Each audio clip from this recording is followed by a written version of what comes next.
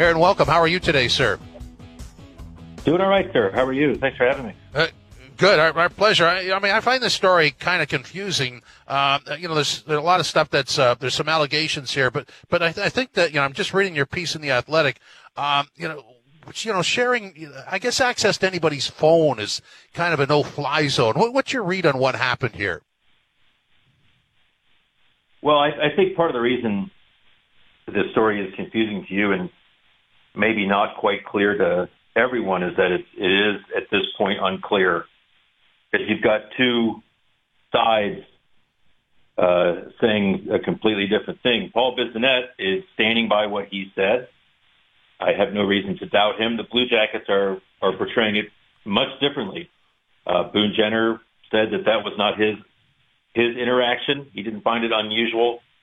Johnny Gaudreau said the same. Mike Babcock himself has defended himself, saying it's been badly misconstrued.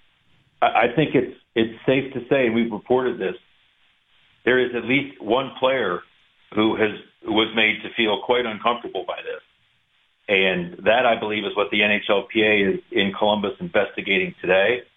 That's why this story is not quite done yet, even though the Blue Jackets would love it to be put to bed before they hit training camp. I'm not sure that's going to be possible. Yeah, I guess, I could make as you're saying that, I'm thinking to myself, just asking for access to material on anybody's phone, while the intention may be good, at some point when you're going through 25 people, somebody's going to be offended by that, and that's just the law of averages. I don't know what else to add to it other than that. What's your thought on that?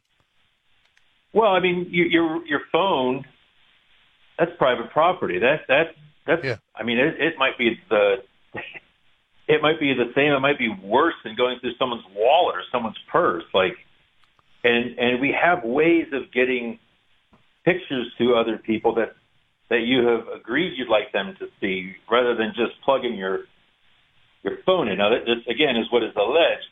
This is not Babcock's telling of it, that players were, it wasn't just give me your phone, but apparently one player, did feel that way.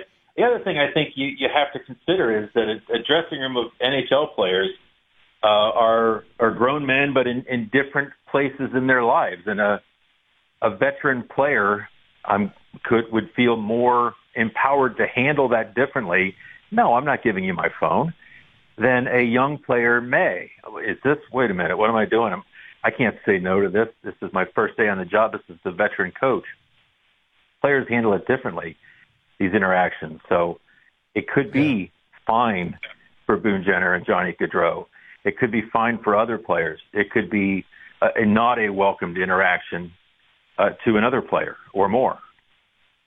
Yeah, so I guess the ultimate question, the PA is going to investigate this and make sure everything's okay, but what's been the reaction, or what's been the side effect from this whole story? Well, I think we're yet to see the full bloom of side effects. I think, the team would love, they're in Traverse City right now. Management is, many of the young players are, for the prospects tournament. They'd love for this story to be hush, quiet now, and behind them, embarrassing as it is. Again, I'm not sure that is the case. It is yet to be told the final time.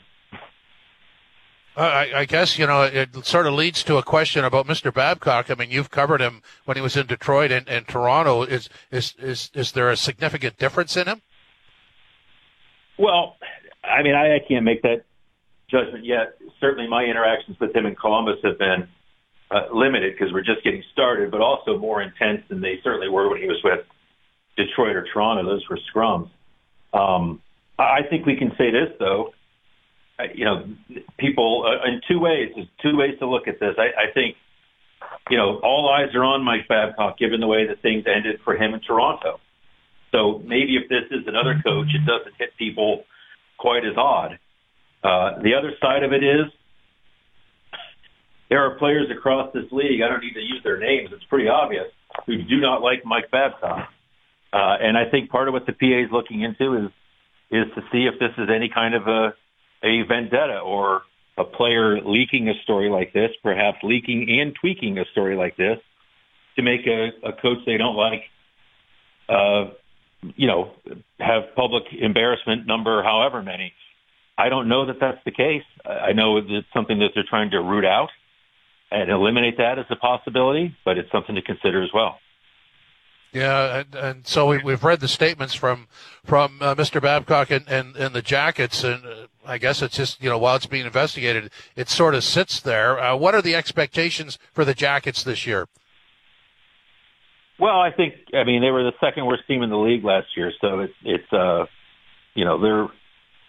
got a lot to prove.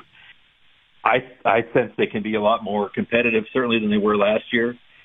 Their back end should be dramatically better. They added 2 significant veterans, and Damon Severson and Ivan Provorov. They'll have a healthy Zach Werenski, which was a huge part of the issue last year. So that's 2 big issues there. Fantilli helps them. How much can an 18-year-old contribute right away? But he is a significant upgraded center for them. And they have another player, Dmitry Voronkov, over from Russia, who looks like an impact player, probably a 3rd or 4th line guy. So they've got some pieces and parts to be a competitive team. This is not a lost cause. I mean, Gaudreau, Laine, Jenner, there are players here, but it's getting them mixed together and getting the young players up to speed that will make the difference. Aaron, thanks for your time. Really appreciate it. Yeah, my pleasure. Thanks for having me. Aaron Portzline, Blue Jackets writer for The Athletic.